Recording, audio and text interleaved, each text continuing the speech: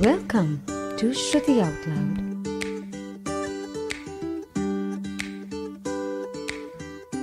Hello. Hi, Hi, how are you? I'm good. How are you? I am doing so well. So your Saturday has just started and how was your entire week? Wow, my week was good. I was been really busy doing a lot of work. With the pandemic situation going on, our business needs for where I work. I'm currently a university counselor and advisor, and I Mm-hmm. lead emotional intelligence training. So there's been an increase of needs for our business at the moment. And so I've been just working, working, working. I'm actually on the clock today as well. So I'm working Oh, from wow. home.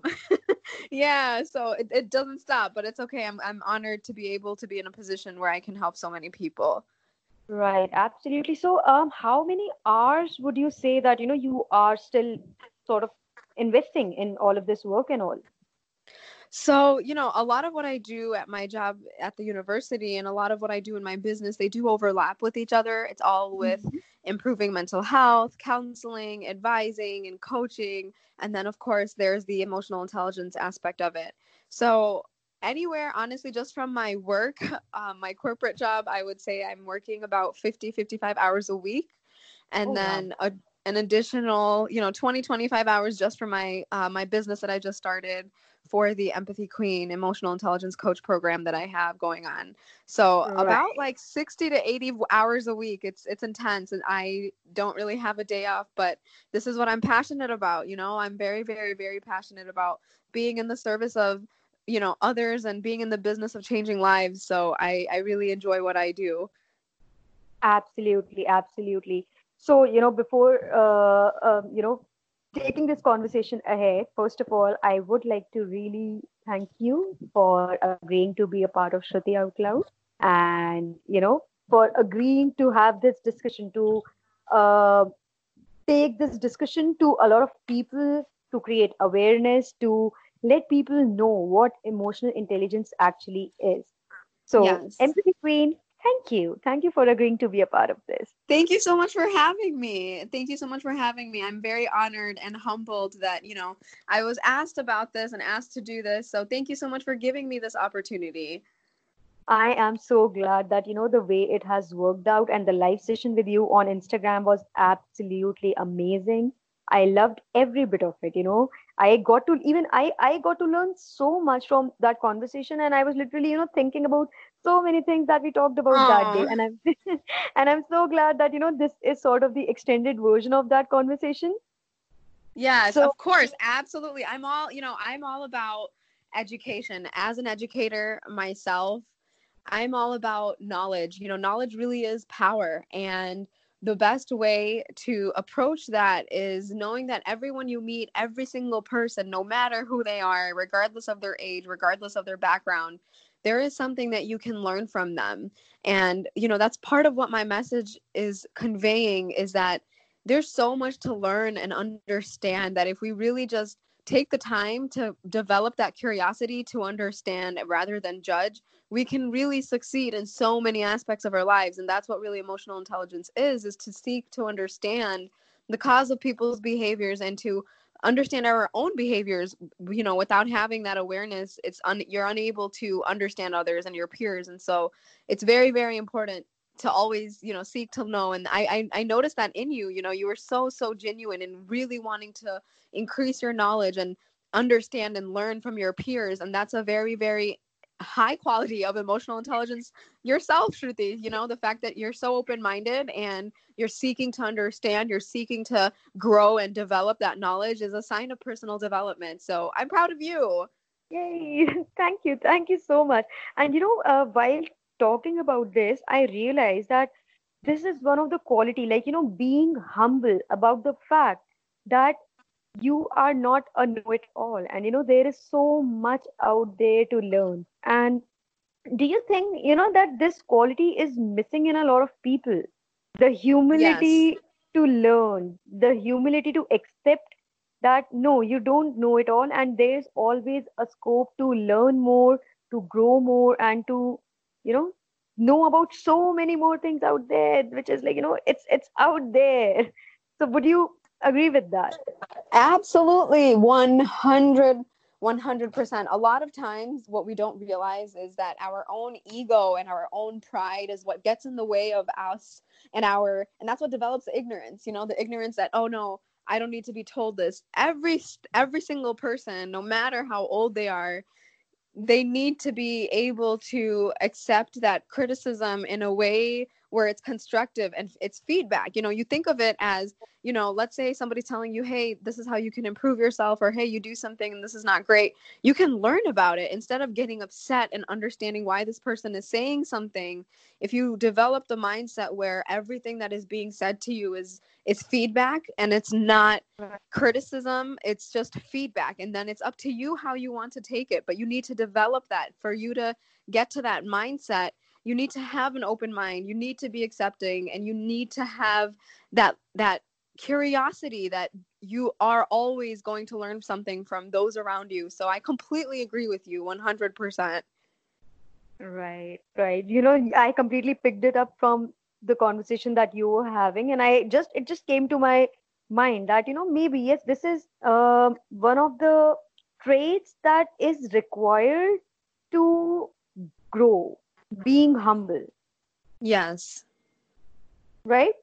Okay, so Yes, let's, take it. absolutely. So yeah, so let's take this conversation ahead with your story. Mhm. Like, who are you, Mhm. and who is Empathy Queen, and how did it all start? Absolutely, absolutely. This is actually the first time I'm going live and really speaking about my story. I know I've had a couple of posts on my journey, but I'm so thankful for this opportunity that you are giving me to really share who I am, what my story is. And so I would like to begin by saying my name is Tarmim, and I Uh-huh. am known as Empathy Queen. And the reason why I chose the title Empathy Queen for my brand is because the EQ develops the emotional intelligence. So the EQ resembles the emotional quotient in emotional intelligence, and empathy is a very key factor in emotional intelligence. So I am an empath in every sense of the word. And what it means to be an empath is that you not only can understand and empathize and really feel the emotions of yourself, you have a good understanding of the emotions that you have and those around you. So that's what empathy really means, is to be able to know what that person needs in that time that they're feeling such intense emotion, whether that's sadness or grief, and you are able to understand what they need in that moment and provide them guidance to that relief, or hold space for them in order to find that relief.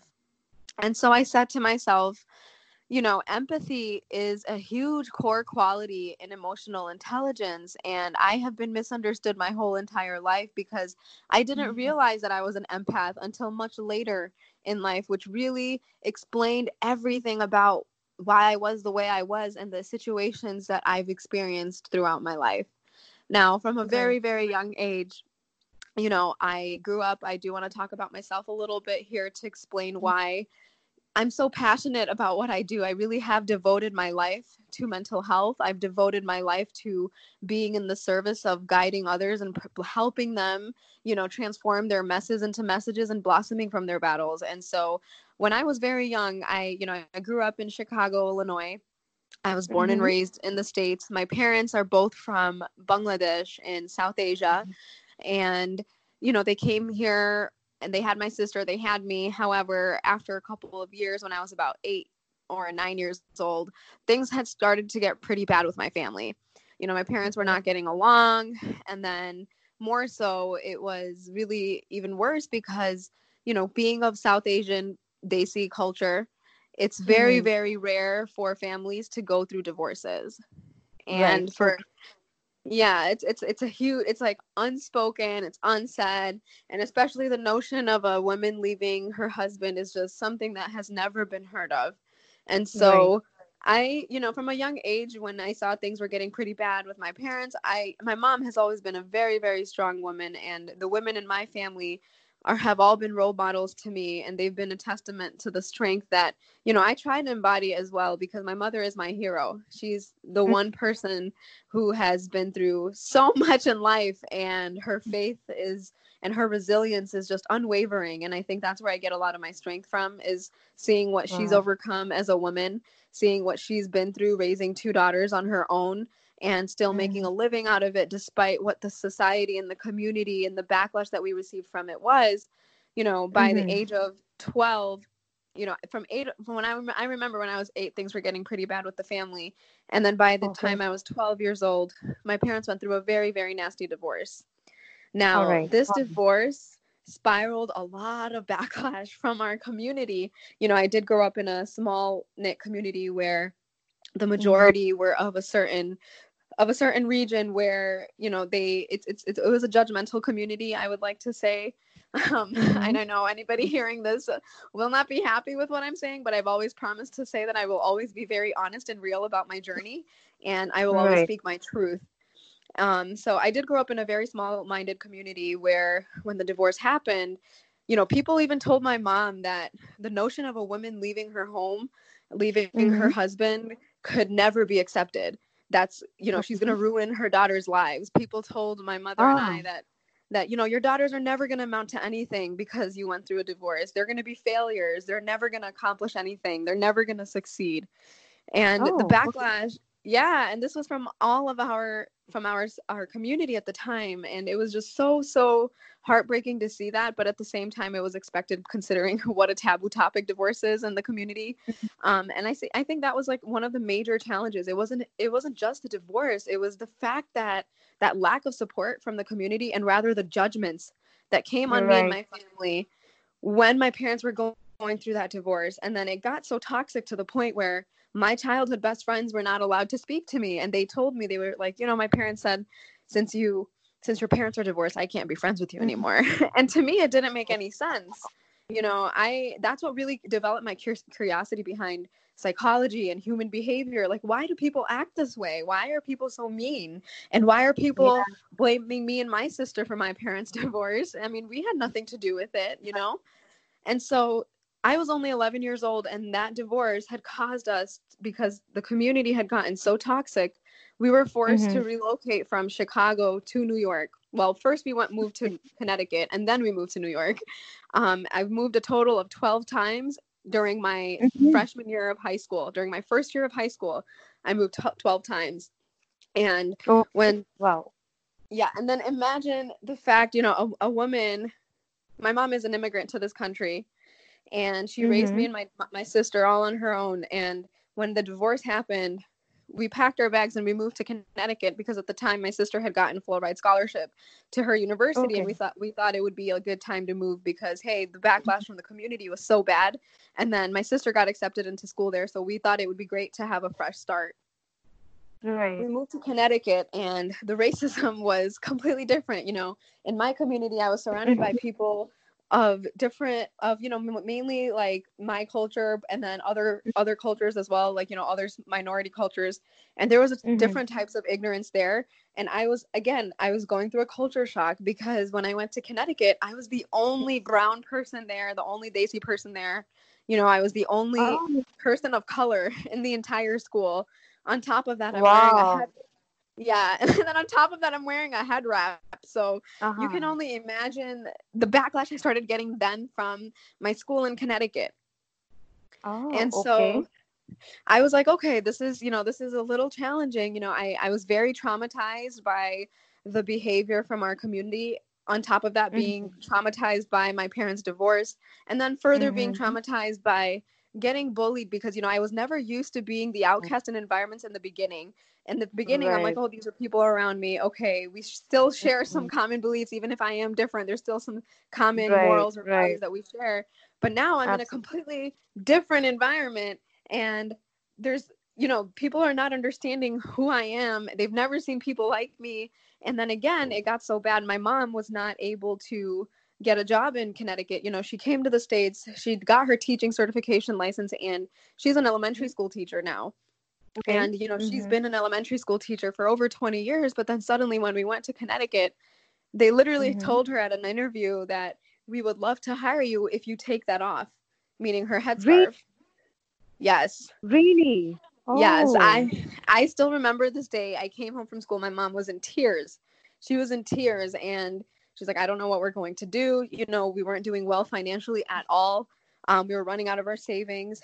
And then luckily, one of our family members, or relatives, I should say, in Mm-hmm. Connecticut were like, why don't you guys move to Connecticut? You know, every weekend we would go to, we would move to New York. I'm sorry. Because Connecticut Okay. and New York are very close to each other. They're only like about an hour and a half to 2 hours away, depending on where you're at. And Mm-hmm. so, you know, my aunt was like, okay, you know, New York is not as racist. Why don't you guys try moving here? So again, we moved to New York. Okay. Okay. Now, All right. yeah, but then we moved a couple of times due to different reasons. And then when we finally got to New York, again, I was faced with another culture shock. I mean, there was a lot more diversity, absolutely, but Uh-huh. people were still not used to me. I mean, I wore my head wrap. I was very quiet. I was very, very to myself. I wasn't really talking to anybody. And, you know, Mm-hmm. even before then, I've always been teased because I like to call myself a late bloomer, meaning, you know, when everybody was doing the makeup and dating and doing all of that, I was not into any of that. I kind of always kept Okay. to myself. My head was always buried in the books. And I've Uh-huh. always had like an ambitious personality since I was young. And I was teased about that. And I didn't understand Oh, it either. And so okay. that was another thing, you know, since my youth, I've always been mistreated in a way that I didn't understand why. And I always blamed Mm-hmm. myself for it. And I thought maybe it's me, maybe it's me. And that's what developed that curiosity for psychology. And so, you know, in New York, I do have to say it was another culture shock because it was so different.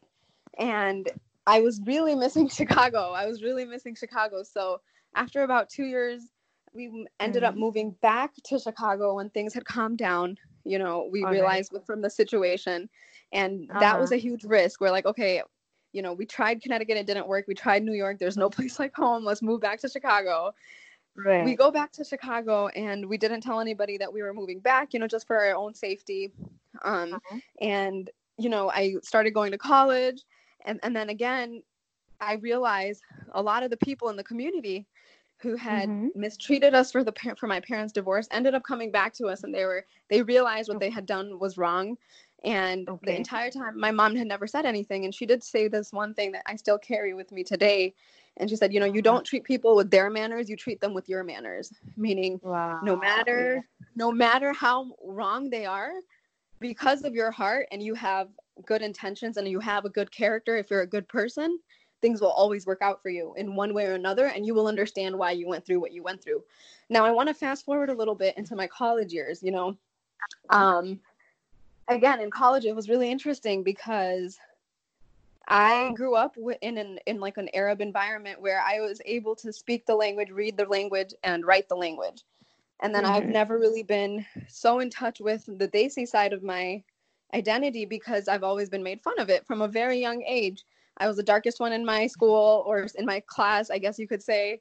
People would always you know, poke fun in a passive aggressive way about the food that I would bring or about the clothes that we would wear. And it's ironic because the very same people who made fun of me when I was younger are the same people that are embracing Desi culture today. And so it's Right. Right. interesting. It's interesting to see that life really does come in full circle. It's so crazy. And Mm-hmm. I don't say this Mm-hmm. out of you know any anger, but rather I say this out of when you go through something and you don't understand why you're going through it. Life really does show you the cards of why you went through what you went through. And it made me Right. realize if I had not gone through those mistreatments, I would not be an empath. It's because of Mm-hmm. me being able to feel the pain that I felt when I went through so much of what I went through, and it's being able to feel that pain in such different degrees. Being Mm-hmm. able to allow yourself to see that pain in others is what allows me to be an empath, because I can connect with people on that level of pain. I can see that, and without them having to explain it to me, because I have been there. I have been at my lowest points. I have been there, you know, but I've also gotten up from those points. In college, my mental health was suffering so much. I had major depression. I had major anxiety disorder. Um, you know, I got involved with a group of bad people that weren't the best Mm-hmm. influences, and I kind of Okay. lost myself in the process, and I was being a bad friend to those who were so good to me, and I was chasing Right. after people that were not good for me in my life and my mental health. And I didn't Mm-hmm. realize that these people And what I'm doing is just so damaging to my mental health. And the way that certain friendships had exploded, it just didn't seem normal to me. I'm like, why is this happening? What is going on? And then on top of that, whenever I would try to address anything, like any issue with anyone, it just wouldn't work out. And I would be seemed as like the person that's trying to cause problems and trying to create drama, when really I'm trying to understand what went wrong and how we can fix it. Now, I realized as I went through life and I moved through so many different places and I met so many different people, I learned that a lot of times, even people themselves, it's a part of emotional intelligence. Every situation that I have encountered in my life or have dealt with or experienced, it all ties back to emotional intelligence. And that is why I embody that. And I am so passionate about this because I really have understood it and experienced every level of it. I've experienced the lack of self-awareness and then developing the self-awareness. I'm still working on my emotional regulation because even as a coach, I still have my own traumas that I continue to work through. And doing this emotional intelligence for others, it really reminds me of a lot of my own traumas, but that's okay. That's what growth is. And growth is a never-ending process. So Fast forward to college, going back, I don't want to go off topic. I do want to go on a timeline here, so it's easier to track. So fast forward into college, I was working about 3 jobs and taking 7 to 8 classes, trying to graduate. I started off with, my parents wanted always me to be a doctor, typical South Asian Desi dream, doctor, engineer, lawyer. So I'm like, right. So I always thought I was going to be a physician assistant or a physician or a pediatrician. And I realized, my sister was in medical school and I said, I don't think I can be in school for that long. That's just not me. And for me, I need to be passionate about what I do. So I picked up psychology, and then I also have a passion for English. I'm a writer on the side. I'm a creative artist on the side. I love, love, love writing. And, poetry is one of my biggest go-tos. And so I picked up on English and I'm like, why not? It's easy for me and it's another degree. Why not? And so I graduated with my degree in psychology and in English. However, this is the main thing that I want to point out about my college experience is the fact that because I was juggling so many classes and I was completely financially independent. Me choosing to work 3 jobs was my decision because I also ended up, now I got a lot of scholarship through my own grades, but I also wanted to get the college experience of living on campus, and it would be also easier, just for commuting purposes and for job purposes as well, since I worked near my university. And so, I have made mistakes along the way where I could have managed my money better, but I do believe that my strength and my resilience through everything I went through, battling with depression and anxiety when I was in college, working 3 jobs and taking 7 to 8 classes, I lost my financial aid and I couldn't take out loans. And so I ended up dropping out of college because I was going through so much and my grades suffered and I got kicked out of the university. Now, this is something I have never, ever spoken about anywhere publicly. My own community, a lot of people don't even know this. But I got kicked out of the university in the sense that they told me that they were not going to be providing me any more financial aid due to my grades dropping so low. So I said, I can't afford this. This is basically you're kicking me out if I can't take out my financial aid. And so that was a really bad breaking point in my life. And I said, I need to really look at my life and decide what I want out of it and why are these emotions that I'm feeling and these situations that I'm going through, the emotions that I would experience from everything that I would go through would be so debilitating for me. I felt like I was overpowered by my emotions. I couldn't have any control over how strongly I felt, whether that was me feeling hurt, whether that was me feeling upset or me feeling happy. There's never been a balance in how I handled my emotions before. It was always in extremes. I was either really, really happy or really, really shattered, and that was debilitating. That's also what, made my anxiety and my depression worse, because when I would get in those moods, I would not be able to work on any assignments. I would not be able to eat. I would not listen to anyone. It was just very detrimental to my own self. And I realized I can't do that. I can't be like that. No matter how bad the situation is, no matter how justified I feel, it doesn't matter what happens to me. It matters how I react.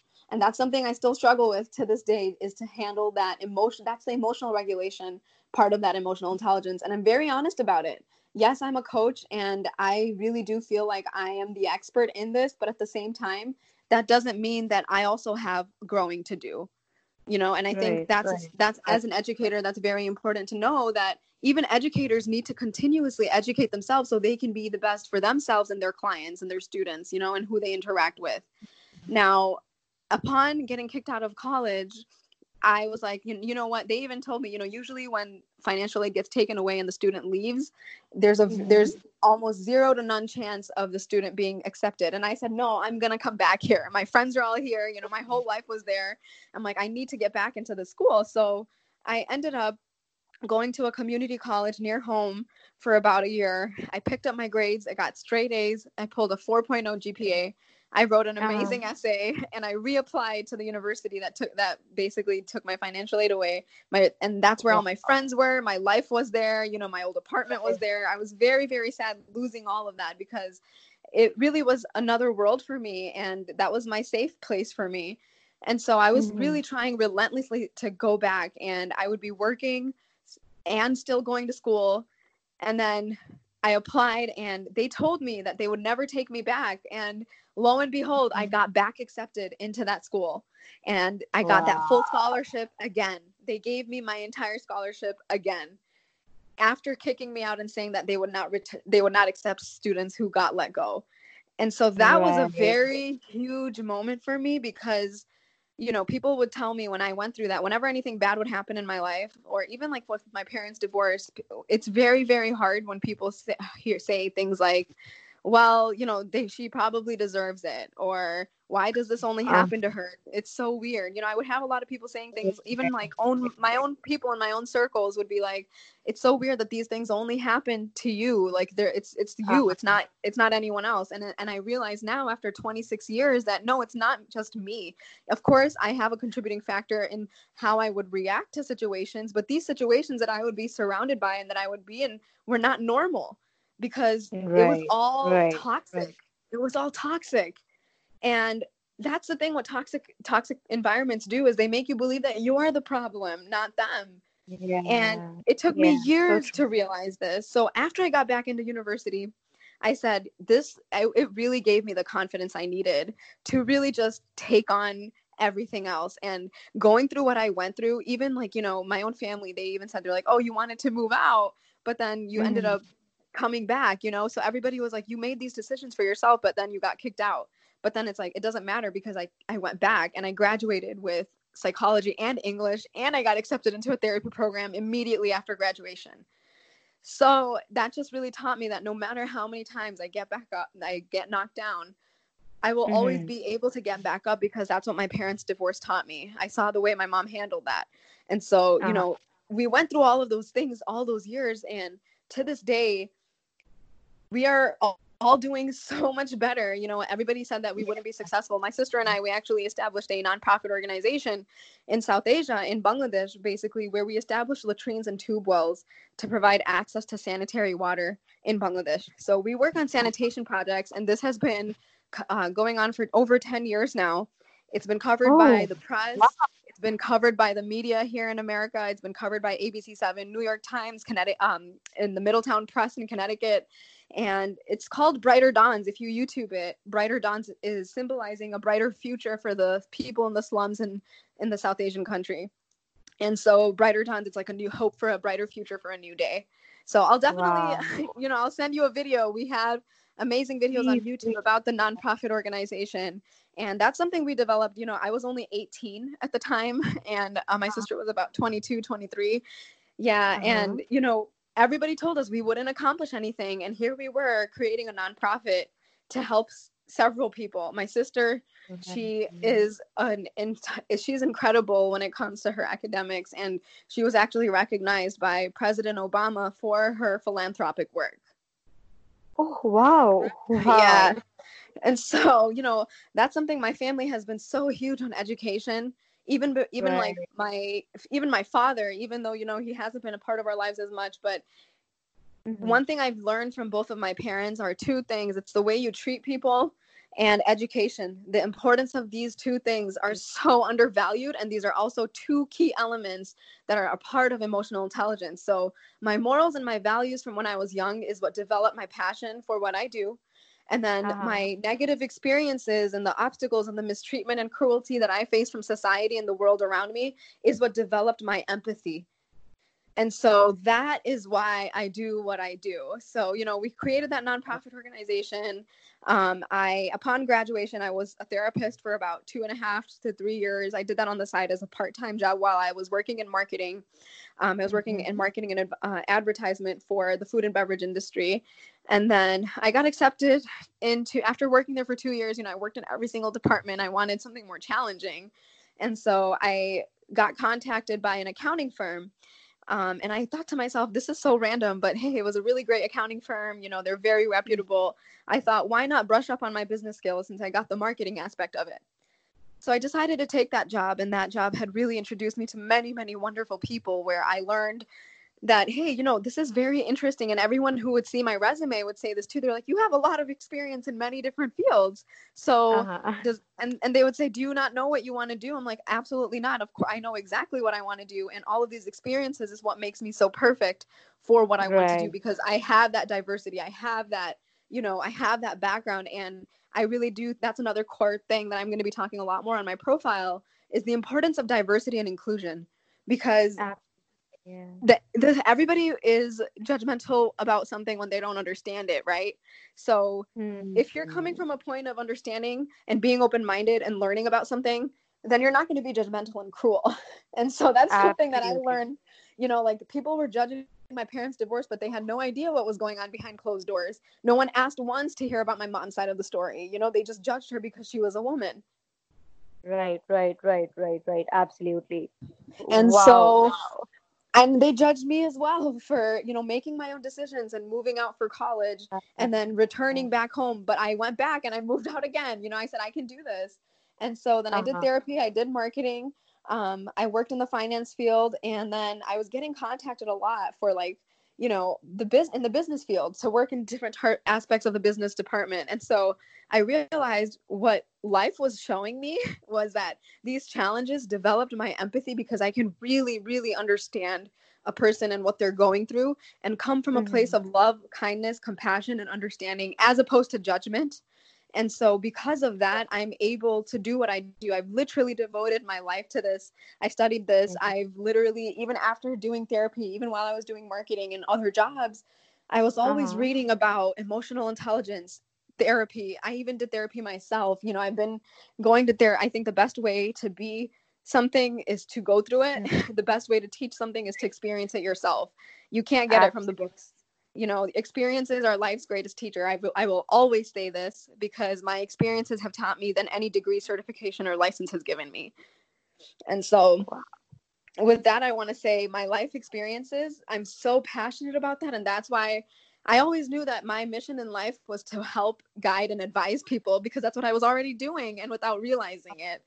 I didn't realize I was already doing it. And then even in my jobs and workplaces, I would be doing so well, not to sound cocky or conceited, but because I was doing well, a lot of people didn't understand how it came so easy to me. And they would tell me, what is your strategy, Tarmim? What is your strategy? Tell us. And I would say, my strategy is sincerity.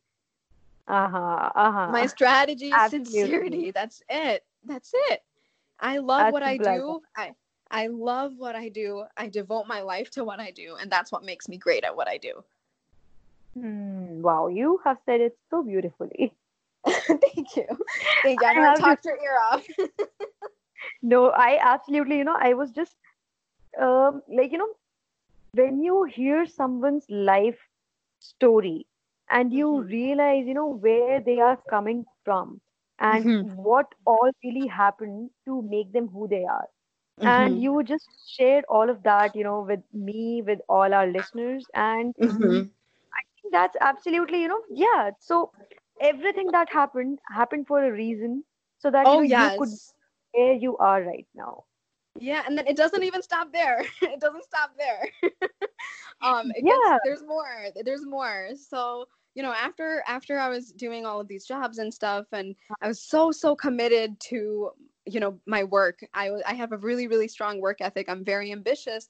And on the side, I always knew like I want to do more than what I'm doing right now. I want to do more. I want to do more. I'm always after the next challenge. And I really devoted myself to my hobbies of like writing and spoken word, which is we get up on stage and like, just recite some poetry, open mic nights and things like that. And so I got involved a lot back into my writing because poetry writing is something I've always done when I was a child. When my parents went through the divorce, a lot of my grief that I went through during that time was through writing. So writing has been a place of comfort for me ever since I can remember, which is also why I decided to pick up that English degree. So I'm like, this is a passion that I have, so why not make something of it?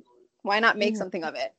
And so I decided, I'm like, okay, I don't want to do like a blog or anything like that. There's something else that I want to do. What can I do? And I always thought, every time I decided I wanted to do something bigger than what I was already doing, my self-doubt would really get in the way and prevent me from pursuing a new project, let's say. And so I would always say, people look at how they treated me my whole life. And then I would say, okay, but at the same time, there's a lot of wonderful souls that I've met along the way as well. And so my job is not to hide because of those people that make me feel bad. It's to collectively come together to create a community of like-minded people. And so I've always thought that, but I never really pursued it. And then I was just going through so much even after college and feeling like, I want to do something more. I'm still going through a lot of the situations that I was going through, no matter how carefully I would handle them. And I would purposely keep people in my life that were so damaging to my mental health simply due to the history we shared, because like I've known them my whole life, for example, something like that. And so about 3 summers ago, I just said, you know what? I need a break from Chicago. I need to take a trip out. I need to take a trip back to New York. I want to go visit my old friends. I always kept in touch with my friends in New York. And so I said, let me message one of them and see what's going on. So she knew a lot about what was going on and said, hey, why don't you come spend your birthday here? And I said, all right, you know what? I'm going to do this for myself. I'm going to treat myself. I decided to go to New York for my birthday, where I actually ended up meeting my husband. And, that trip, it's crazy because that small decision led to a chain of events that have been just life-changing for me in a positive way, and so I met my husband in New York. He was friends with a lot of my friends. We had a lot of mutual friends and things like that. We kept in touch. We talked. And, he made it very clear to me. I was very surprised at how straightforward he was. That's not something I was used to. And especially people would tell me that I'm too straightforward. So it was nice to see that the energy that I would give to other people is finally coming back to me. And, the way he just treated me was great. And we connected on a whole nother level that I've never connected with any human being before. And his authenticity is what really, really, really amazed me to see that, he's so unapologetically himself, and he shared his whole life story with me. I shared my life story with him. And for the first time in my life, I felt accepted. I didn't feel like I was being judged, and I felt like I was truly being valued for who I was. And that's a feeling that I've never experienced before because I've always been so judged. And so, and not even just that, I still had my guard up even with that because of the trauma that I've constantly been through with people. But then seeing the sincerity and the authenticity and the follow through with everything, I believe a man should do, he embodied that. And so, he really showed me that he was serious. And then we ended up getting married. Upon getting married, we were supposed to be in New York. And then this was another challenge that had happened. My husband's house actually caught fire when we were supposed to move in. Okay. And so the house, it was really crazy. We, I remember waking up to my mother-in-law just screaming for everyone to get out of the house, and something happened with the neighbors, and the entire downstairs area completely blew up, but we were so thankful that nobody got hurt, that, we're okay. And that event is what caused him to move to where I'm at right now in Chicago. So we both live in Chicago now. And, so that's where we are now. So that's where my journey has led us. And we never would have thought that he would have been here, but he never thought he would have left New York either. But it's been wonderful, and he's learned a lot along the way. I've learned a lot along the way, and it's been a beautiful journey since. And he was really the main person that always believed in me and said, you should do this. You should do something. People would love to see your work and what you can provide. And I said, no, it's not that great, But then he would remind me, like, no, it is great. Like, look at the feedback you're getting from work. Look at what you're doing. Look at these lives that you're changing. And I wanted to expand on that. So he really gave me that push and was the encouragement and the motivation I really needed. And I do this for a living. I motivate people all the time. And I just needed a little bit of it myself. I'm always guiding other people, but I didn't have that support, and sometimes that's something that we need to realize is the person that's always helping out everyone else, they also need a little bit of help sometimes. And I'm not afraid to admit that. Absolutely. Absolutely. I totally agree with whatever you have said so far.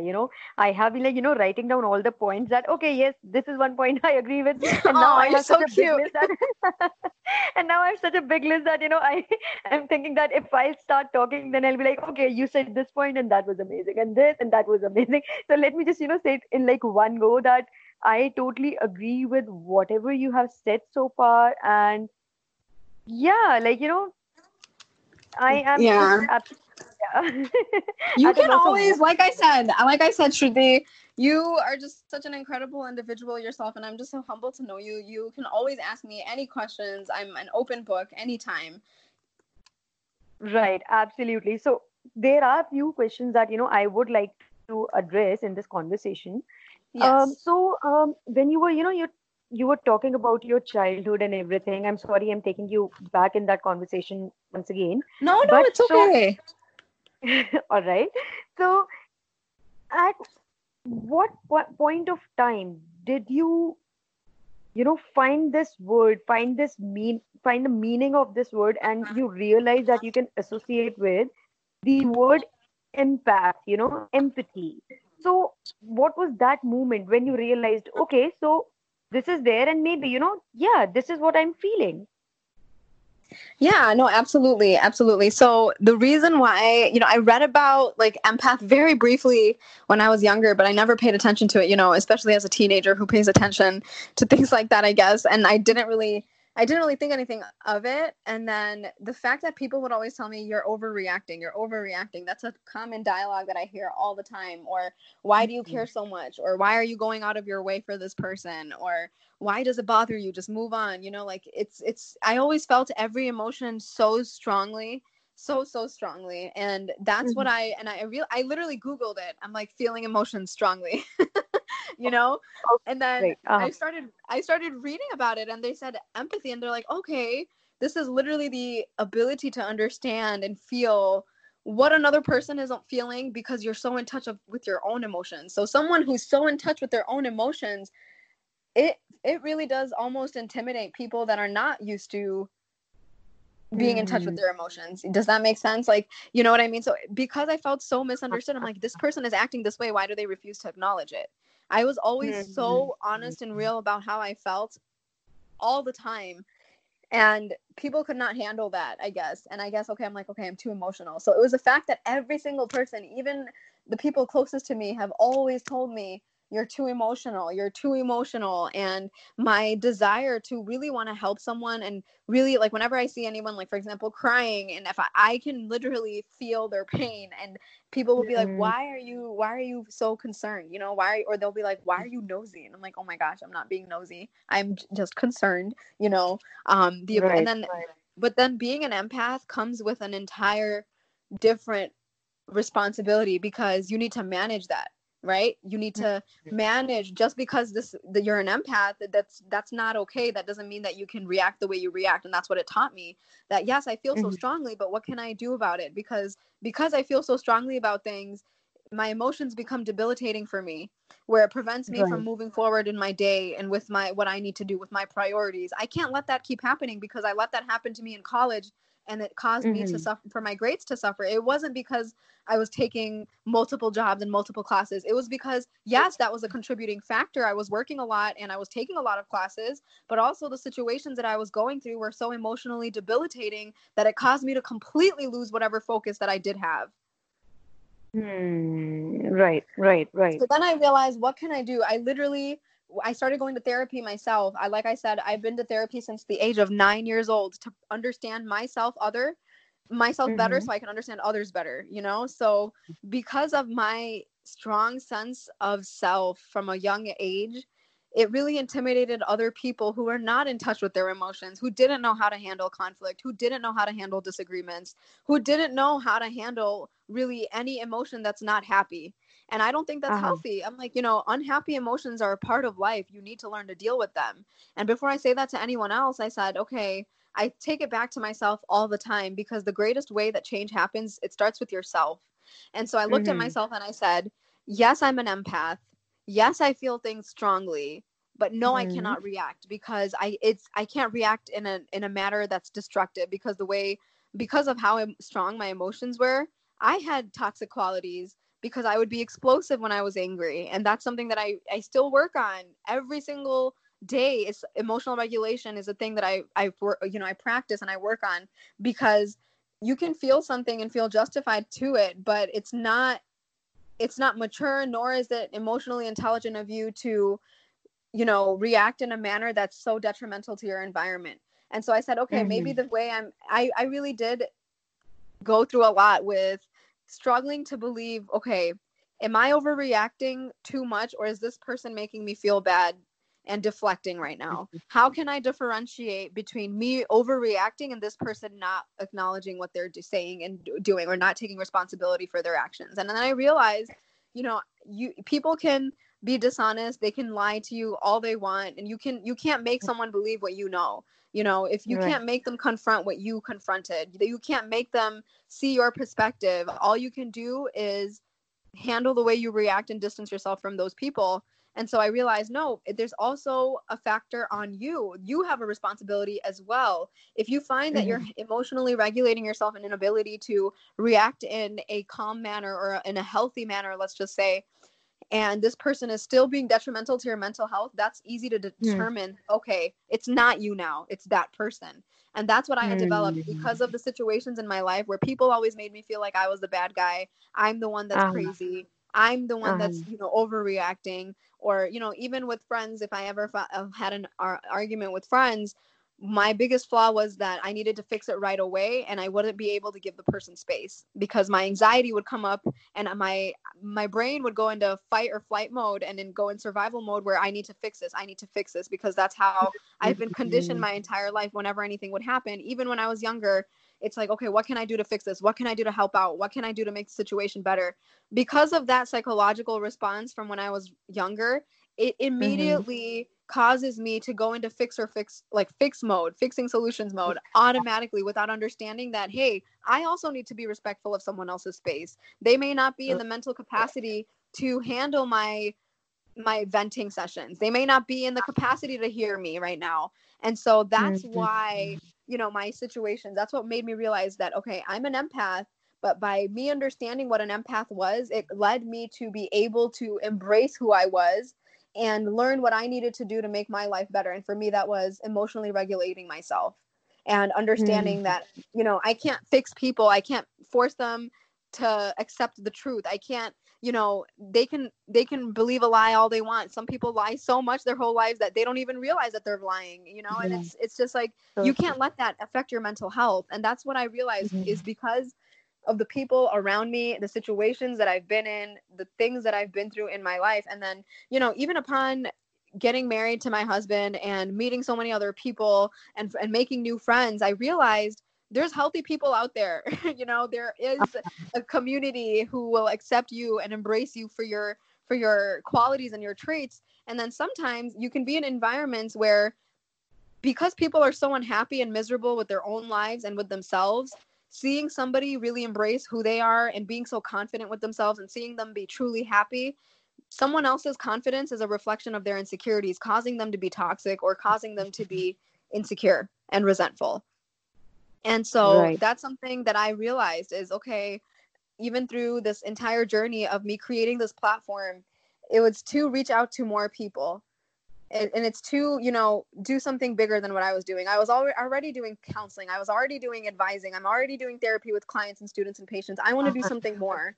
And that was Uh-huh. this. And that's the push that, I'm so grateful to my husband for giving me that, because, I did that for people my entire life. I gave them that Uh-huh. encouragement, and I helped them see their own potential.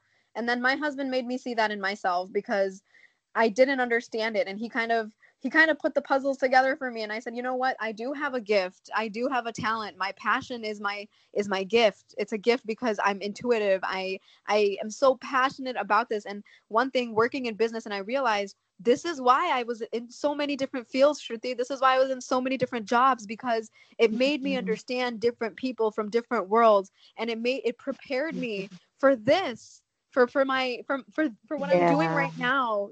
Like, this is the business approach that I can take, because I am trying to become, as far spread as I can, to spread my mission and the importance of mental health, because that's how change happens. It starts with one person at a time, and it starts with education, because without education, you have no ability to understand why it's so important.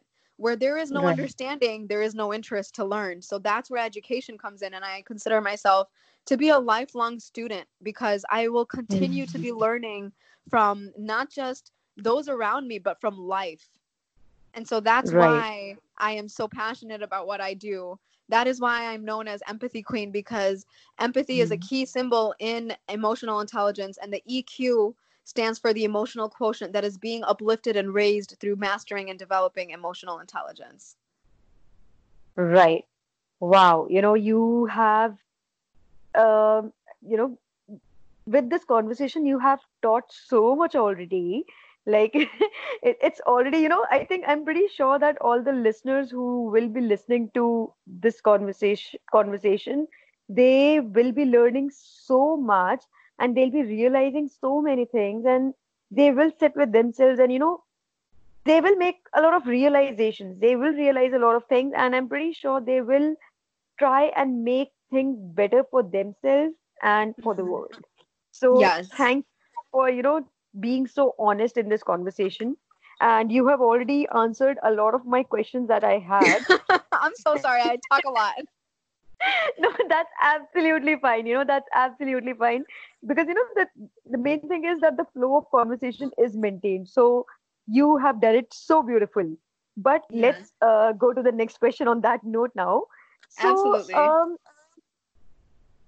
what exactly, you have already said it once, you have said it like quite a number of times actually, but still, I would like you to tell us once again that what is emotional intelligence and how exactly does it relate to mental health?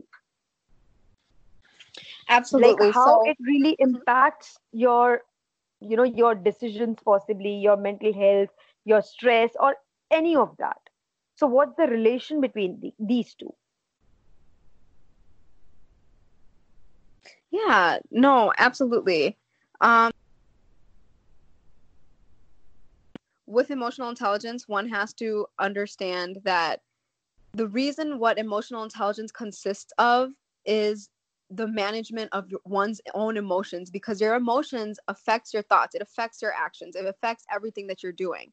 So if you're not able to have that understanding of your emotion, if that emotional quotient that's being raised through emotional intelligence, then it's affecting every other aspect of your life. So the reason why this relates to mental health is because it relates to the feelings that you're having that contribute to your thought process and your actions that affect everything that happens in your life.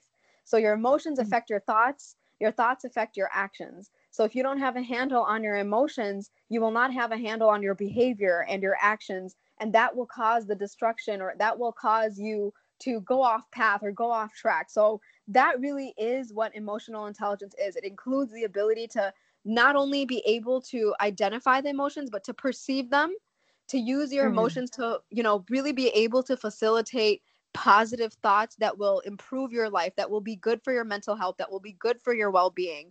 and understanding that emotional information and regulating them. So what that means is being able to identify and your emotions and using that to implement betterment in your life.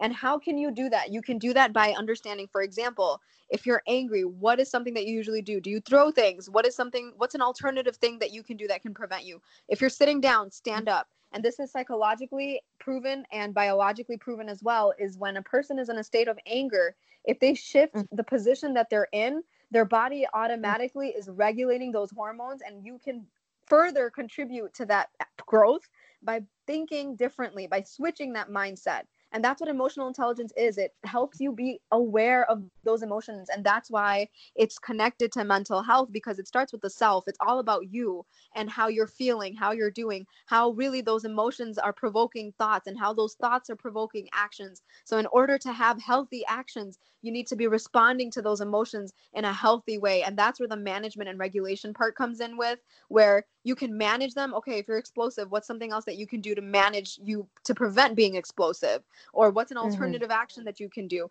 And then regulating is, okay, yes, let's say you were able to manage your anger this one time, but then you blow up another time. That's okay, because you're making progress. It's a part of the process. So that's why it starts with that self-awareness, meaning being able to understand what your emotions you're feeling and why and where it's coming from. How can you manage them? How can you regulate them so you can master the management aspect of emotional regulation and self-awareness, that you're able to manage not only yourself, but the emotions that you're feeling and how you react to those emotions. And that's what relates to the social skills and empathy and relationship management and conflict resolution. You cannot acquire an improved mental health without having a good sense of self-worth and self-being. And that's what emotional intelligence teaches you, is to get to know yourself better through your own emotions and how you react to them, how you handle them.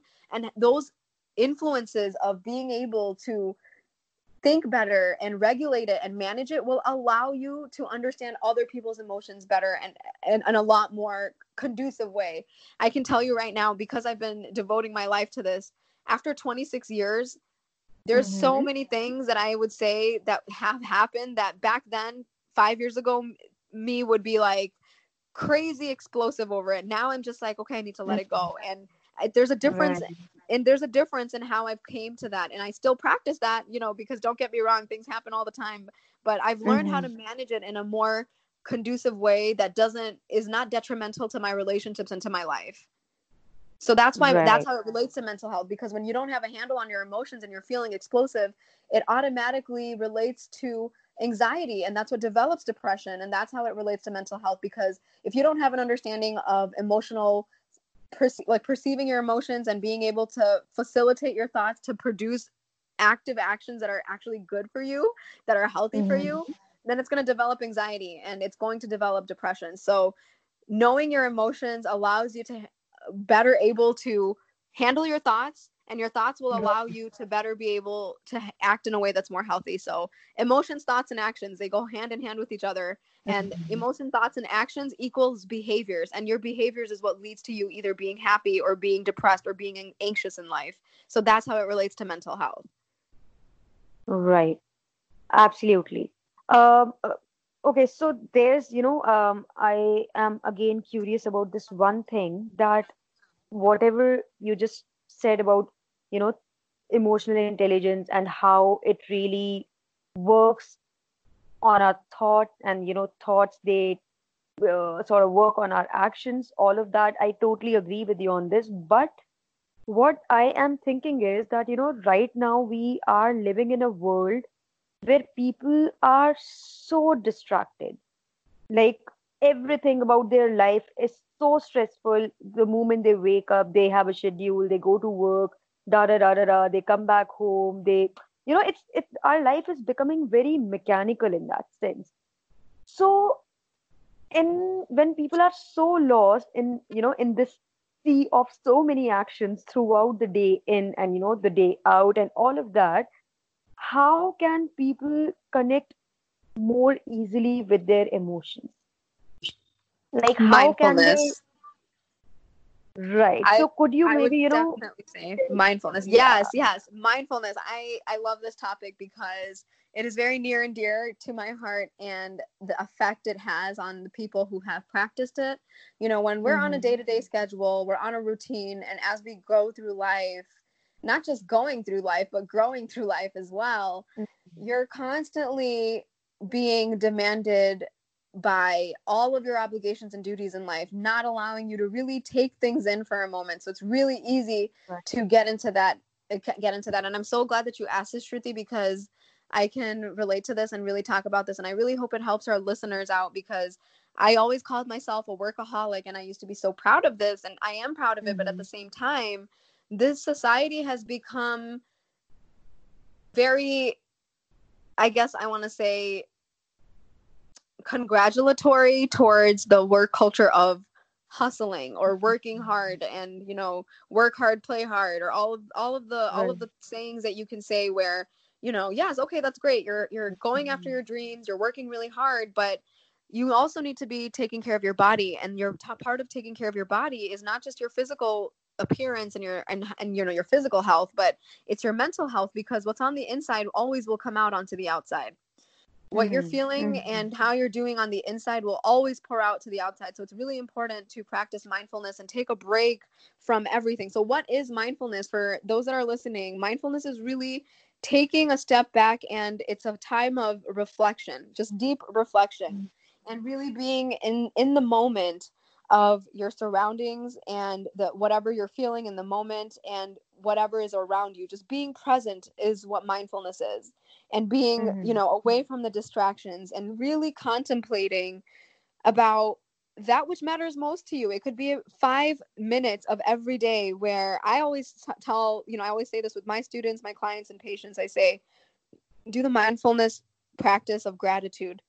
You know, every single day, no matter how bad the situation may seem, every single day, if you practice this for 30 days, I assure you, your anxiety will be lifted, and you will find some relief. Come back and try this for 30 days, and then let me know if it works for you or not. And I promise you, if this does not work, we will have a conversation that can provide you with relief from, you know, the busyness of life. But if you really just take 5 minutes of every single day at the end of the day and say, what are you grateful for? Come up with 3 things, and really reflect on your day, reflect on your life, and just talk to yourself. What are 3 things that you are grateful for? And now I just wanted to say to everyone who is listening, and to you as well, Shruti, and this goes for myself, mindfulness looks different for every person. And this is something that I definitely want to encourage, because everyone talks about mindfulness. Everyone talks about mental health and how to improve it, and how can you obtain a happier, more fulfilled and peaceful life. But what people don't really want to tell you is there is not a one type solution for everyone. There isn't, right? So that is what emotional intelligence is that it covers every single aspect that you can think of. It helps you with not just your mental health, it helps you with life. And that's why, you know, I always say that your IQ plus EQ equals success. Your IQ consists of the things that you learn, you know, through academics, through schooling, you know, but that doesn't define your intelligence only. Even to this day, 85% of emotional intelligence is contributed to success. And then that success is contributed to emotional intelligence. Why? It's part of that emotional quotient. Not the IQ. The IQ is there, but IQ only accounts for 15% of human success.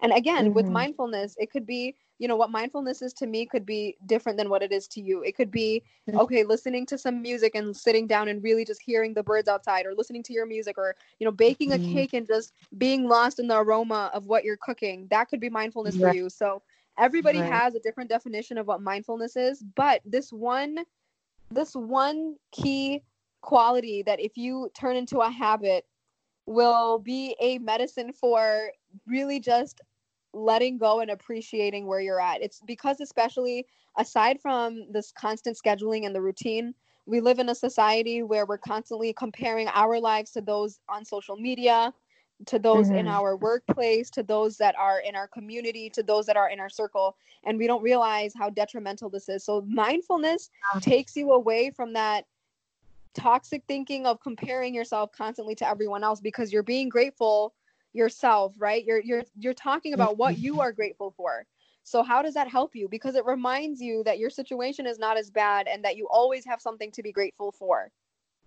And so it takes you away from that comparison, you know. So, and I do want to just say, someone else's blessings are not a reflection of what you are missing out in life, and someone else's accomplishments or is not a reflection of your failure.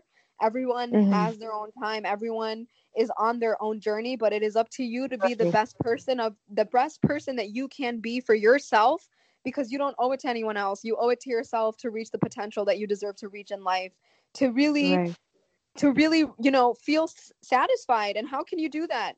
You can do that through educating yourself, through striving to be a better person. You can do that through mindfulness, by really coming down, no matter how upset you are, having that. That's where that emotional regulation and management come in again. So again, emotional intelligence really does tie into everything in life. Anything you ask me, I can tell you how it'll relate. So bring on the questions, dear.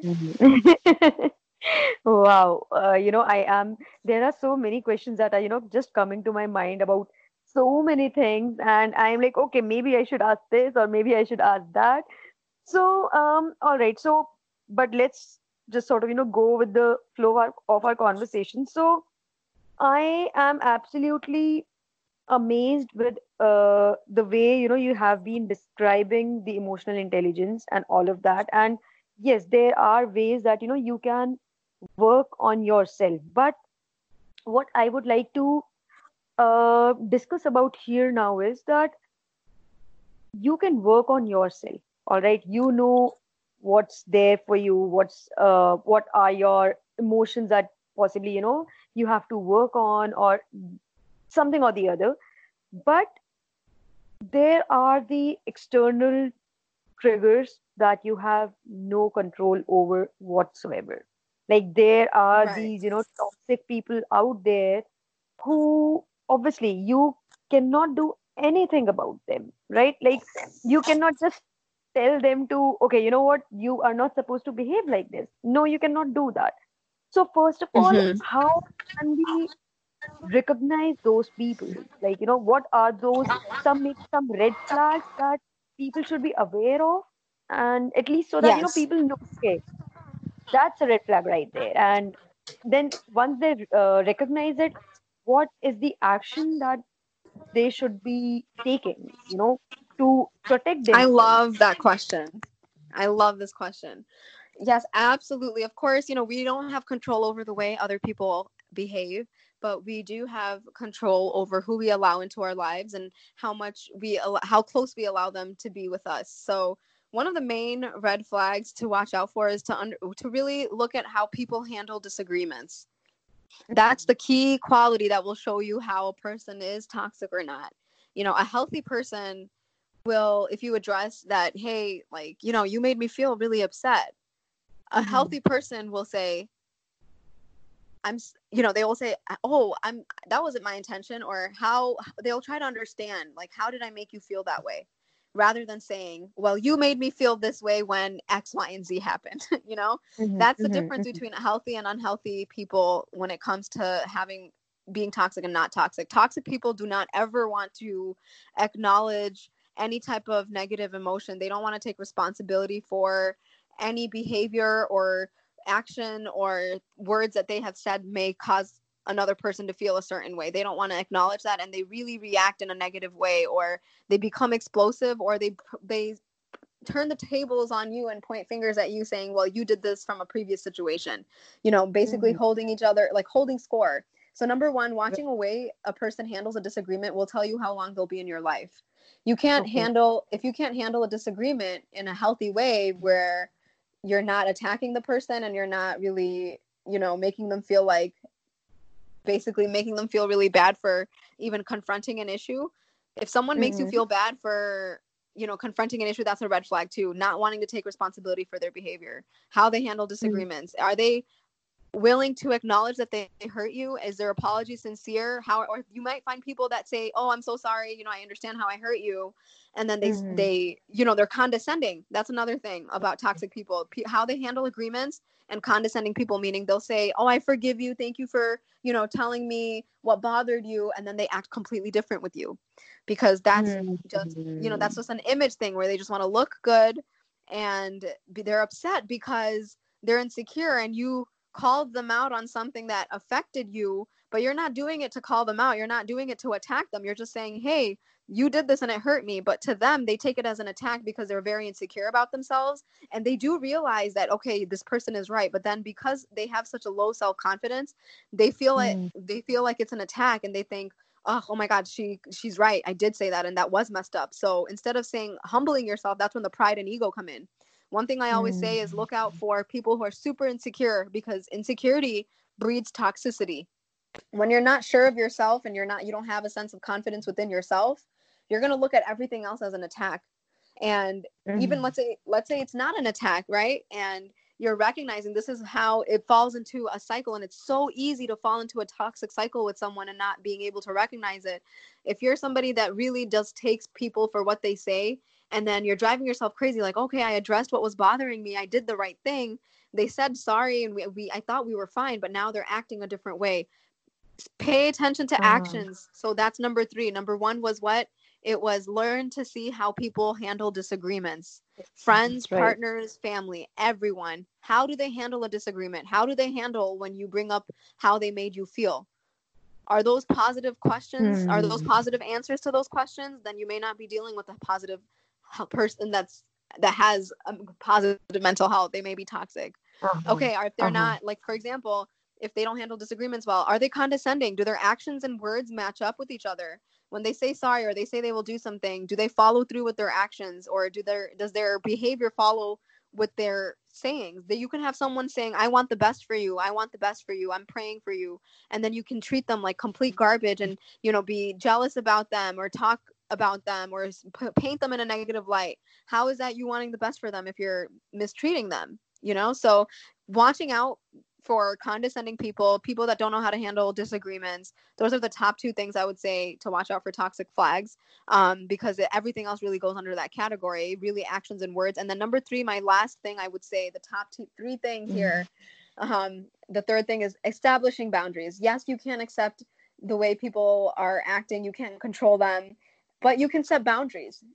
For example, if this person is constantly saying, yeah, everything is fine, but they act different with you, in person, and no matter how much you're trying with them, they're just not being the same anymore. That's so negative, and that's so detrimental to your mental health, because you as a person are recognizing, okay, you're doing the right thing. But when this person is not reciprocating that effort, you start to blame yourself, like, did I do something wrong? But then that's why it's important to establish those boundaries and say, recognize, and that's when it's that mindfulness comes in from, and say, you are only responsible for your behavior. It doesn't matter what happens to you, it matters how you react. It's something that has been ingrained in me since I was a child, and I still literally hear this voice in my head always whenever I get really upset about anything. It doesn't matter what happens to you, it matters how you react, because through your reaction can either be good or bad for you. Either the toxic person you're dealing with will manipulate it, and you can never win with a toxic person. I will say this right now. Do not ever, the best way to win with a toxic person is to not play at all, because it is not possible. They will manipulate your words, switch the conversation back on you, manipulate your emotions, trigger you purposely, and then use that to, negatively attack you and say, see, this is how you reacted. It's like, okay, you can't shoot a person and then ask them why they're bleeding, right? You shot them, so that's why they're bleeding. So it's kind of like that. You can't do that. And so that's something that I always say, that you need to be responsible for how you treat people. If people are not responsible for their actions, see the way they treat other people in their lives as well. When they have a disagreement, how do they take criticism? Are they able to take criticism? And then that third thing, I'm so sorry I went off on a tangent, I wanted to say was establishing those boundaries is, by saying, hey, it's not okay when you say this or do that with me, and then distance yourself. If the person, if you continue treating them with all the love and the kindness and they're not changing their behavior, you're teaching them that, hey, it's okay for you to continue treating me this way. But if you put your foot down and you establish those boundaries and say, hey, I'm not, no matter, and that's you having to be strong with yourself. It doesn't matter how much this person means to you. If they're violating your boundaries, and you need to know what your boundaries are. That's where that self-awareness, again, we come back to emotional intelligence and having that self-awareness of what are your morals, what are your values, what are your triggers, what are your boundaries, what pisses you off, what are some deal breakers, what are some things that you will not accept. And how can you Right. address those in a healthy way by establishing those boundaries? Again, it goes to the regulation and the management and practicing establishing it. Don't say yes to an invitation where you don't really like the person just because you want to Mm. seem nice, because in the end you're going to end up going, you're going to feel resentful, and then at the end of the day you're going to feel bad about yourself because you did something that you didn't want to do. You did it because out of societal pressure or out of peer pressure. Value yourself and your needs, and that's how you establish your boundaries. Right. Wow.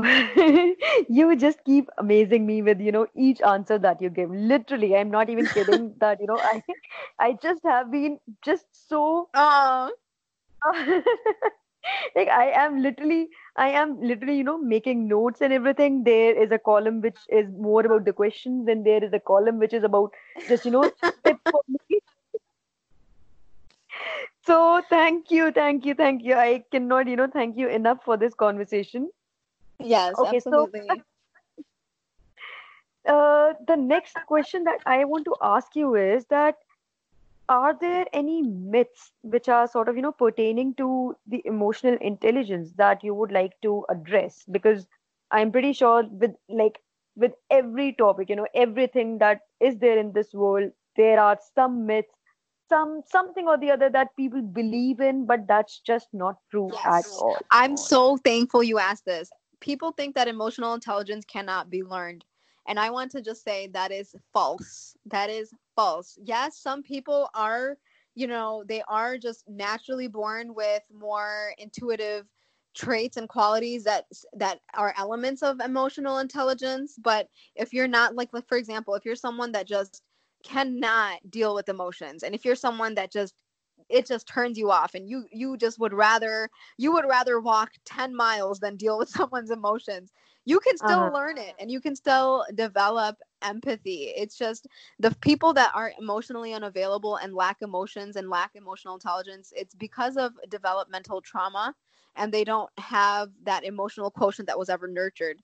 So this is, yes, especially a lot of people are born with it and Mm-hmm. they embrace it, and they end up really, you know, learning more about it and increasing their EQ levels, which I think it was for me. I really believe that I was definitely born an empath, and I do have this gift and this talent. And I'm very well aware of it. It just took me a long time to really understand it and put it into practice. But because I was able to understand that this is what I am, I myself Mm-hmm. have increased my emotional intelligence by not just understanding my abilities, but practicing them more.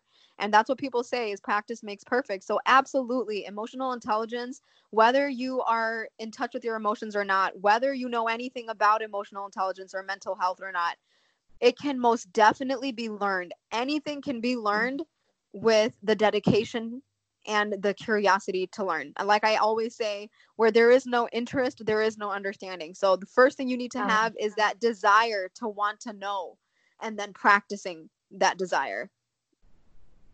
Right. Wow. Yeah, again, I think this somebody had to address this, this myth, somebody had to address this, and somebody had to sort of, just say it that, yes, the way you have said it out loud, I am so thankful to you once again for addressing this myth. And I would also like to ask you, are there any myths, like I'm pretty sure there are, but are there any myths that you would like to address about mental health? Yes, everyone has mental health. Some people think that, oh, I don't need mental health. You have it. Everyone has mental health. It's about whether or not you're doing anything with it. For example, if you have, let's say, a bunch of children and you just have another one that's just there, are you not going to give every single children your equal amount of attention, love, and care, or are you only going to pick at some of them? You pick at every single one, right? You take care of all your Right. kids. You don't just take care of one of them. So Absolutely. mental health and physical health is what makes up an entire human being. So if you're only taking care of 50% of your health, okay, you can look like the hottest person out there and Mm-hmm. have the most beautiful features, but if you don't, and you can be the smartest in terms of like you can have all the awards and have all your degrees, But if you don't know how to handle people, and humans are social creatures, right? We don't realize Uh-huh. it, that emotional intelligence is what needs to be more normalized and practiced, and mental health needs to be more talked about and eradicated from the stigma, because it makes up everything. Just because we can't see it doesn't mean that it's not affecting us, which is an example of what's going on right now with the COVID-19 and the coronavirus. It's a deadly Mm-hmm. disease, and it's affecting Yeah, so many people, but we can't see it. And it's so serious that it's caused the entire world to really shut down. Why? absolutely. Because the lack of knowledge, right? The lack of importance on the ability to really understand what are the preventive measures we can do to prevent things Mhm. from getting this worse. So that's what I created my platform for. It's to get rid of that myth and tell people, hey, I'm a coach and I can teach this. I can help you because Yeah, I have been through it myself. I have experienced it. I absolutely. have been there where you are at, how low you're feeling. I've been there. I feel you. I hear you, and I am here to hear you. Just like the coronavirus is a deadly virus that has been taking over our world, Mm-hmm. if mental health is not taken more seriously, it's going to Mm-hmm. continue damaging the world and the business and how we do everything in life, because everything we do in life starts with how we interact with people. And how we Uh-huh. interact with people is driven by how we feel. And how we feel is driven by our emotions. So if we Right. don't learn how to treat people, how to interact with people, how to deal with people, how to deal with our own selves and our own emotions that affects the way that other people even treat us, how are we going to make anything? And I think this whole coronavirus pandemic is such a wake-up call. Yeah, It's such a so true. tragedy. It's a tragedy, but at the same time, it's a wake-up call for the world to say, hey, look at what matters. Look at what matters. Right, right. Be Absolutely. kind. Because at the end of the day, who's out there doing the work right now? It's the service workers, it's the people in the factories that are helping package these products that we're going to still buy. It's the delivery people who are bringing groceries to our door. It's Absolutely. what's happening right now. The world is coming together for what? For a greater purpose. So when Uh, people come together, and instead of judging people for where they're coming from, for their mental health, for their background, can you only imagine what a beautiful world it would be? So yeah.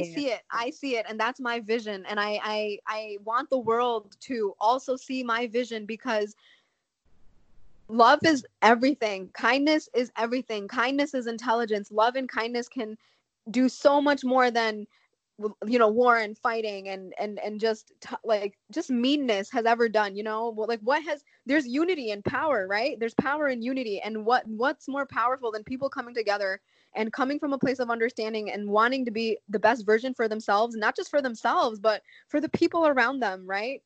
So that's the greatest Right, right. gift you can give to someone, is by being your best self. So if you say you love someone or you love those around you, then focus on being the best person you can be, for not for yourself, but for them as well. Let that motivate you. If you don't want to do it for yourself, who are you going to do it for? You have to find that Uh-huh. motivation. And that's also a part of emotional intelligence. What motivates you to keep going? What kind of life would you like to have? Okay, you're upset that people treat you this way. What are you going to do about it? And that's exactly the Mm-hmm. question I asked myself years ago. I'm tired of being in these situations. I'm tired of being mistreated. So, okay, it happens. What am I going to do about it? Yeah, yeah, absolutely. I think, yeah, that's the question that, you need to ask yourself to find the right Mm-hmm. answer and to sort of, just move ahead in life and, keep learning, keep growing. Yes, I agree with you. Okay, so here I have another question for you. That, we have been talking about emotional intelligence and we have been talking about how some people have it and some people can, some people who don't have it, they can sort of work on it. So, are there any exercises or what is the right way for someone to start working on their emotional intelligence? It's by going to an expert, because you can't do this by yourself, Okay. especially when you're, in a position where you're in a place to learn, right? And what's the greatest way to learn? It's from people who can guide you in the right path, who have been Right. there, who have studied it, who have practiced it, And so that's why I began going to therapy since I was 9 years old. I have learned so much from my mentors, even things that they've taught me that I still carry with me today and that I pass along to my other clients. There's always something that you can learn, like I said. And so in order to develop that emotional intelligence, you may not even be aware of where you need to start. So the first thing you need to do is to have that humility to be able to accept that, okay, I need help. I need Absolutely. guidance. I need guidance, and locate someone that you really connect with. And I say this all the time, even when it comes to therapy and counseling. It's so important to find somebody that you connect with. So find a coach. And that's exactly what I found. A lot of people were curious about it. And that's why I wanted to do something bigger, because you have those that are uneducated and ignorant about it. And those are the ones that need it the most. And then you have those that are looking to learn more about it, but just don't know where to go.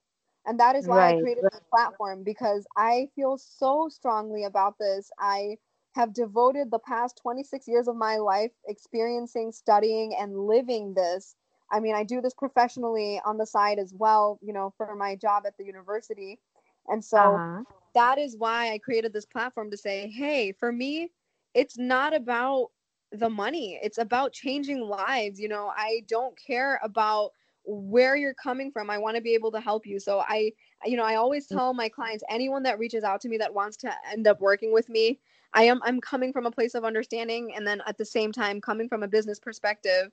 You know, I do have a lot of obligations, so I always make sure that I'm able to accommodate my clients in a way that is still conducive to them and being able to get value from me. And so that's something I also want to include, that it is so important to seek that help. It is okay whether you go to a coach, whether you go to a counselor, whether you go to a therapist. It is important for you to reach out to someone who is in the field, because you definitely need that guidance. And you know, we all need help sometimes, and that's what my life has taught me. You know, I never, back to when I got kicked out of school, there was a lot of opportunities that I could have taken advantage of, a lot of resources that would have prevented me from losing my financial aid, but I never asked, and my advisors never told me about the options. I was like, wow, I didn't know this existed. But then if I had just asked just one time, and you know, when I was appealing to get my financial aid back, I said, please, I didn't know about this. And that was their reason. They're like, no, we're not going to accept you right now because you could have done this and you didn't. And I said, well, I didn't know. And they said, well, you didn't reach out. And they were right. I didn't reach out. So how can I expect to have that change? You can say everything you want, but it's your actions that make up for it. You know, everybody wants to be part of the process or a part of the outcome, but nobody wants to be part of the process. You want to become this emotionally intelligent person. You want to become, you know, a healthy person who's able to have successful relationships and friendships in their lives, but you're not willing to do anything about it. You have to you have to put action behind your desires and your thoughts. There has to be something that you are actively doing. Ask yourself, what am I doing to improve this? What am I doing to gain guidance on this? And that's going to a professional, and that's okay. Yeah, absolutely. That is, I think that's one taboo that people need to sort of really work on. Like, at least, when I talk about India, people are so judgmental about this thing.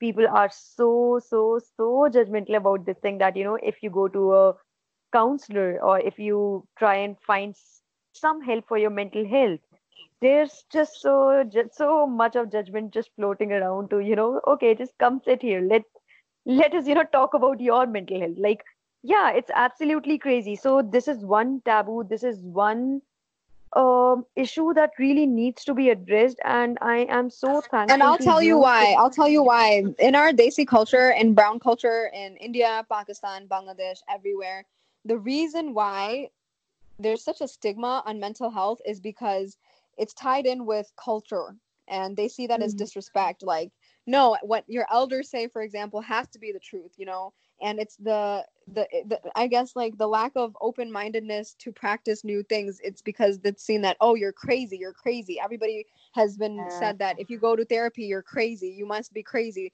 And if you deal with anything, and it makes people even more scared to go to therapy or seek help for mental health, because it's like they're already dealing with a bad situation, and then if they go to mental health therapy or seek any type of help, their community is going to be like, see, they are crazy, now they're going to therapy. They say things like that. So Right. the first person to really say, you know what, it takes one person to create that change. And Shruti, I think you're doing that for your country. I think you're doing that for India by creating Shruti Out Loud and creating this platform and doing what your due diligence to educate the world on mental health, you know, and it's going to take time, but it does start with one person at a time. And, you know, the more India sees more people talking about this and becoming normalized, keep on keeping on, because of course, even if other people make fun of you, it's developing that self-confidence by saying, I'm doing what's best for me. So what? You know, and that again comes from that self-awareness. It goes back to emotional intelligence. Emotional intelligence helps you with having such a strong sense of yourself and your self-confidence that the situations around you, yeah, you can feel upset by it, but they don't control you. And that's what it is. You don't allow your emotions to control you. You control your emotions. And that's what emotional intelligence is. By continuing to, you know, who cares if people are being, you know, judgmental about therapy. People were so judgmental about everything that I did in my life because everything was different than what everyone else was doing.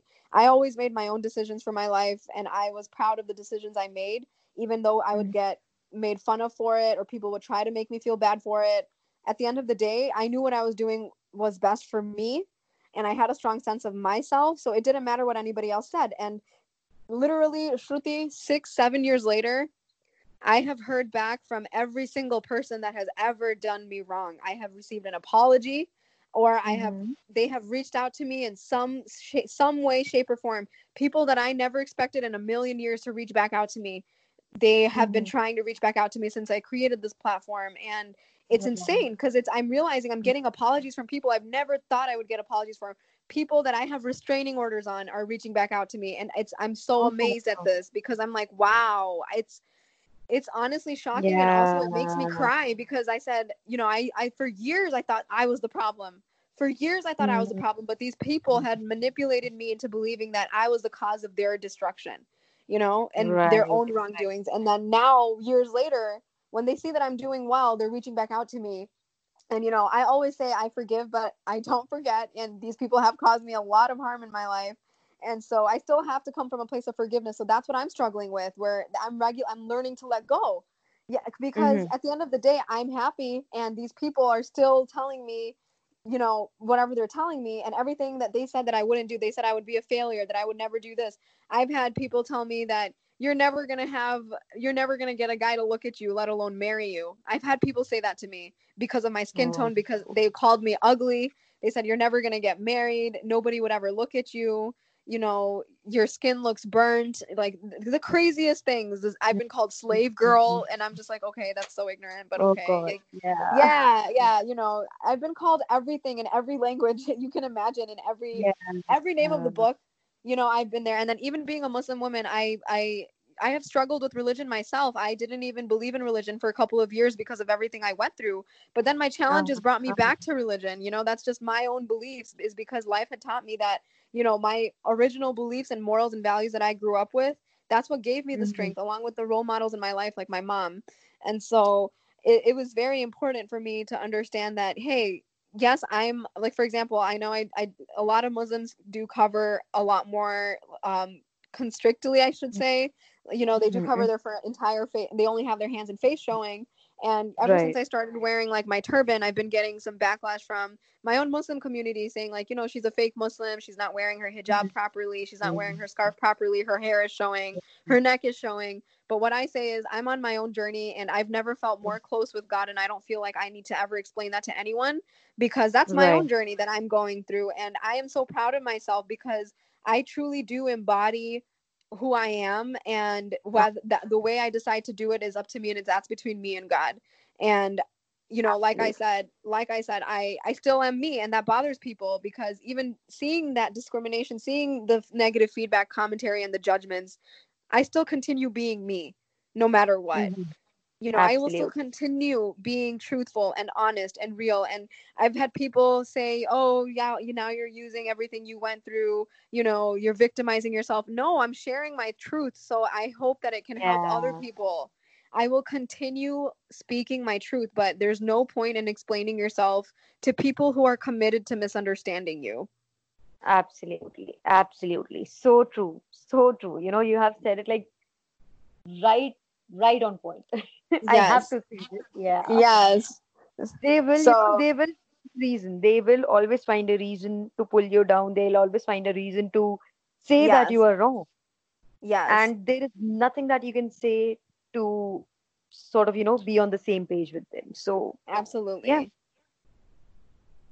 Wow. So, all right. So, before I let you go, I have to ask you that, what is the best way for people to reach you for coaching, for any help that they might be looking for? What is the best way to connect with you or, book a session with you?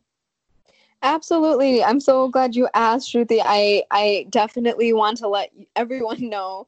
Um, the best way to contact me is definitely through my Instagram or through my email, which is on my Instagram. My Instagram bio does have the link to book a session with me if you are interested. I do now provide a free 15-minute call to determine how I can help you out and really explain, a chance for you to tell me what you're dealing with and how I can provide you value, because I think it's worth spending that time and in making sure that we're a good fit, and I don't want to waste anybody's time. And so I offer that free 15-minute session, and the link is in my bio. The website is in my bio. So Instagram is definitely the best way to contact me.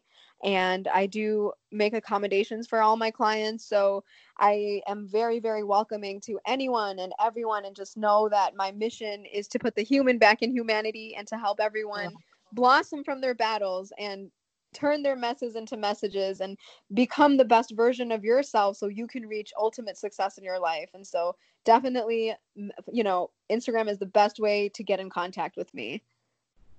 Wow, I absolutely love that line where you said, you are on a mission to put what The was it human exactly? back in humanity. The human back in Yeah, yeah. humanity.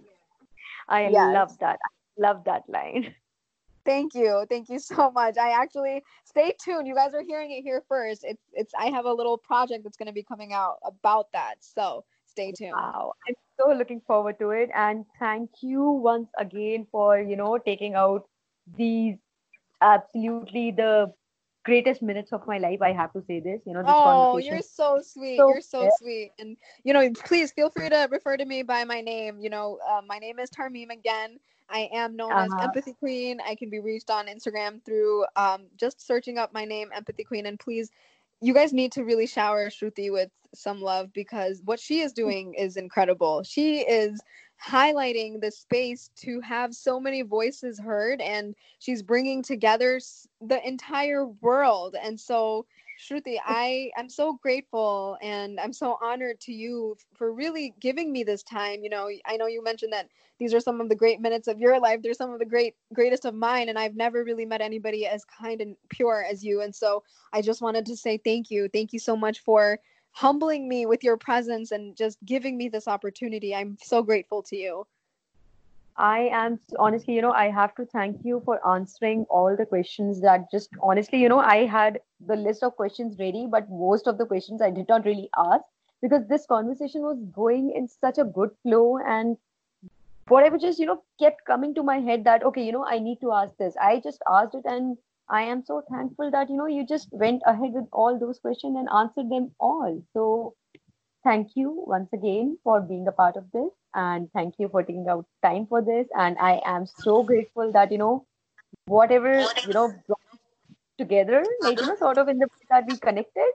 And yeah, let's work together Absolutely. for You're good. most welcome. You're most welcome. Definitely stay in touch.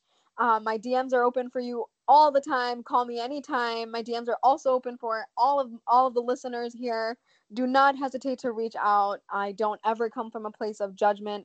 I'm all about spreading love, compassion, and understanding. So please do not hesitate to reach out. And Shruti, you as well. This has been so much fun. I've had so much fun with you doing these sessions, doing the Instagram live. Like I said, Uh-huh. you are a blessing. You are an Instagram blessing. Yay. Same.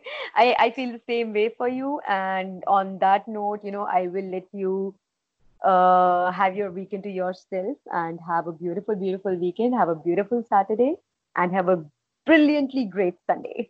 Thank you so much, honey. Thank you so much. I wish you an abundance of love, an abundance of courage, and the abundance of light to continue spreading your wisdom. So please continue doing what you're doing. Thank you so much. You all right? Bye bye.